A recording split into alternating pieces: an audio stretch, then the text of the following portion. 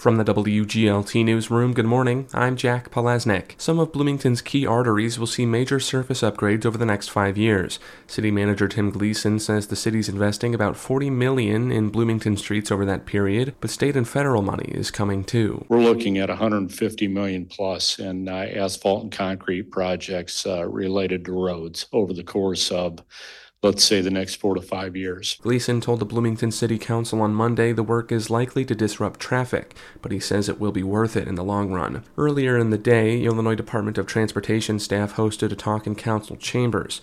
IDOT is using more than $50 million in federal money to improve a 6-mile stretch of Illinois 9, but Gleason says in total, IDOT's 5-year plan includes more than double that for highways running through Bloomington. A former Illinois State University dean, department chair, and professor says her fine arts background has been useful in higher education administration.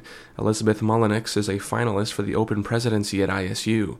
She's currently the provost and executive vice president at Miami University in Ohio, where she says she's honed her fundraising skills, a critical part of any university presidency. As a theater person, I'm a storyteller, so I think one of the key strengths of a good fundraiser is that you need to know your school really well, so you can understand the needs and so that you can champion all the wonderful aspects of the college. Mullenix is one of 4 people seeking ISU's top job. She spent 11 years at ISU before leaving for Miami University. And a key component of Rivian vehicles made in Normal is a lot more affordable than it used to be.